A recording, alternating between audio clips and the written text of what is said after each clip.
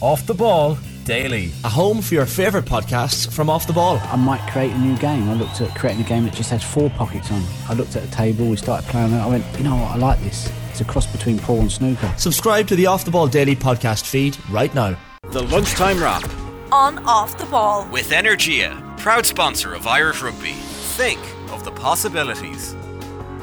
It's Thursday the 10th of August. This is the Lunchtime Wrap and I'm Cameron Hill. Good afternoon. The Lunchtime Wrap on Off the Ball is with Energia, proud sponsors of Irish Rugby. Think of the possibilities. And we kick off with football, and Tottenham Hotspur have accepted a bid from German champions Bayern Munich for star striker Harry Kane.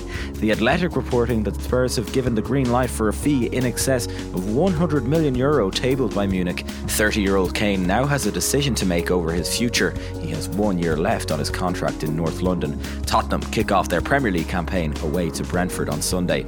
Derry City are in Kazakhstan to face Tobol in the first leg of their Europa Conference League third qualifying round tie today. Kickoff is at 3 o'clock Irish time, while UEFA have confirmed that next week's second leg is to be played at Tallaght Stadium in Dublin, as Windsor Park is not within FAI territory. Celtic have confirmed that Carl Starfelt has left the club. The Sweden international has signed for La Liga side Celta Vigo. Aston Villa midfielder Emiliano Buendia will miss the start of the Premier League season after damaging a knee ligament. The Argentinian suffered the injury in training yesterday and has undergone a scan. Former Republic of Ireland captain Emma Byrne believes Spain are under major pressure ahead of their Women's World Cup quarter-final against the Netherlands. La Roja take on the 2019 finalists in Wellington tomorrow morning at 2 a.m. Irish time. Byrne said on the Koi Gig pod this week that Jorge Vilda's side are yet to properly catch fire in the tournament. They've been poor, Spain. They changed their team for Switzerland. Switzerland aren't good. I don't think Switzerland are an opponent that I can talk about how, Spain have scored these goals. They've improved. No, I'm not. That's not what I'm going to talk about, because the fact is they should have beaten Switzerland easily. And they changed the team around, which I find really interesting because well, first of all, we should talk about the goalkeepers, because he's changed the Kata in goal, who is the keeper that sits on the bench at Barca, for Sandro Panos, who he has left behind, not in the squad. I find that really baffles me. Anyway, I want to know what team he's going to pick.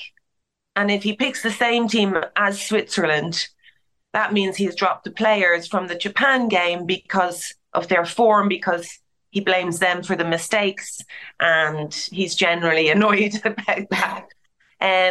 Because it's difficult. It's a difficult one for him. They're under serious pressure, Spain. And then we've got the Netherlands, who've got this young team, really good players. Looking forward to see how Brutes does on the left. She was excellent the last 4 games. So just in general, I'm looking forward to see those two teams and the team selection from Spain more than anything.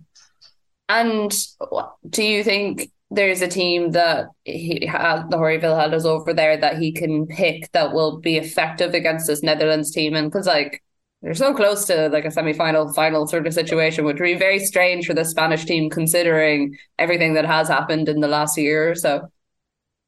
Yeah, I mean, he's got loads of players. He can pick from. They're so good.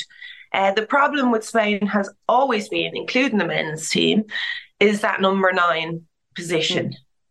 Against Switzerland, he actually had 2 number 9s on the pitch. It just goes from one extreme to the other. He's been playing Jenny Hermosa as number 9. She's not a number 9. She never runs into channels. She's excellent on the ball. My dad's just walking past her. She's excellent on the ball when she drops into midfield, but then you struggle, don't you, with that number 9 up there. He had 2 number 9s against Switzerland, and Esther Gonzalez and Redondo, who are both excellent players, but who don't play. Gonzalez doesn't play for Real Madrid. She hasn't got the minutes in her legs. So it's going to be interesting. I think he's going to be more worried about the back line. I want to know if he's going to keep Laia Codina in there as centre-back, because poor Rocio didn't have a great game against Japan, and also Ivana was injured and she didn't come back for that game. So yeah, it's going to be interesting to see what backline he picks, and if he picks Alexia Putellas in the squad, because she didn't play against Switzerland. So yeah, it's all about team selection for me. But he has loads of players to choose from. It just depends on whether he wants to play one number 9, 2 number 9s, or no number 9s. In golf, Leona Maguire, Stephanie Meadow and amateur Anna Foster are the Irish players competing at the AIG Women's Open Championship at Walton Heath in Surrey. Maguire is on even par through 16 holes and 2 shots off the pace. Meadow is level through 2, with Foster out just before 3 o'clock. While on the PGA Tour, Rory McIlroy and Seamus Power are in the field for the FedEx St Jude Championship in Memphis. In athletics, Elizabeth Ndudi has won Ireland's first ever field event title at the European Under-20 Championships in Israel by taking gold in the long jump. The 18-year-old Dubliner also set a new Irish Under-20 record with a jump of 6.56 metres. Her achievement comes after runner Nick Griggs won a silver medal in the 3,000 metres yesterday. In rugby, veterans Michael Hooper and Quade Cooper have been left out of the Australian squad for the Rugby World Cup. La Rochelle's Will Skelton will skipper the Wallabies in France. Coach Eddie Jones has included 3 uncapped players in a panel of 33. Jerry Thornley and Andy Dunn have given their thoughts on Johnny Sexton's involvement in a joint training session between the Ireland and Portugal World Cup training squads. The Ireland camp have maintained that the session will not involve a training match, but controlled contact sessions involving scrums and mauls. Sexton is currently serving a 3-match suspension, which makes him unavailable for Ireland's warm-up games. Thornley and Dunn joined Joe Malloy on Wednesday Night Rugby. They do a lot of 15v15 stuff, Joe, and that's why they're so good at in first games in November windows, first games in Six Nations windows. Still, they have got a good track record in these lately because of the way they train, and it's quite obvious. I think, I don't know if you agree with me. We haven't talked about this, but from the way they trained, the way they played last Saturday, I got the distinct impression that, true to their word beforehand, there's been an awful lot more rugby-related ball in hand training conditioning than there was 4 years ago. Oh yeah, well that wouldn't be hard. But I'd say I think these type of training games, they are a double-edged sword because training collaborations. I think Easterby made a very fair point, is when you're doing 15 on 15 within your own squad, but lads are making calls no matter what way they cover their mouth, or people anticipate what's happening, and then you start to shut each other down. Whereas they go up against the Portuguese team in a controlled collaboration, in inverted commas, you're not necessarily, you're getting 2 teams with totally different setups, and there's scope for a slightly more realistic game-like situation. Because you get more unexpected stuff thrown at you. Guys with footwork that you don't expect, as opposed to footwork that but whatever. And having been involved in these, the reason I say double-edged sword is it only takes one hero, who wants to make a mark on, in the session to show his own coaches he's up for it physically or whatever, and then suddenly it becomes an all-out, match. And then people are going hard at it, and I've seen a number of these sessions and been a part of them in the time I had as a player. Someone just pulls the plug and says, we're going to stop it right there, because after about 20 minutes of this, it starts getting more. Those, Andy, back in the day when journalists were allowed to attend. I think one of the reasons we weren't allowed to attend was because we did witness something. Exactly.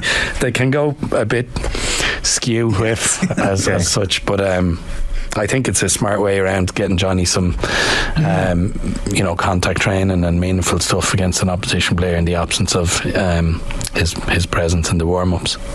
In horse racing, there's a meeting over jumps at Sligo at 5:05, and on this day in 1971, Manchester United and Republic of Ireland legend Roy Keane was born in Cork. Beginning his professional career at Cove Ramblers in 1989, Keane would move to Brian Clough's Nottingham Forest before moving to Old Trafford in 1993. Keane made 326 appearances for the Red Devils, scoring 33 goals and winning 7 Premier League titles, 4 FA Cups and a Champions League.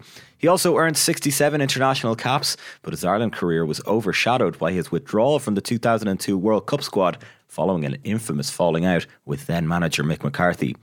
That's all for Thursday's Lunchtime Wrap. Keep up to date with the latest analysis and opinions with the updated Off The Ball app. Take care. The Lunchtime Wrap.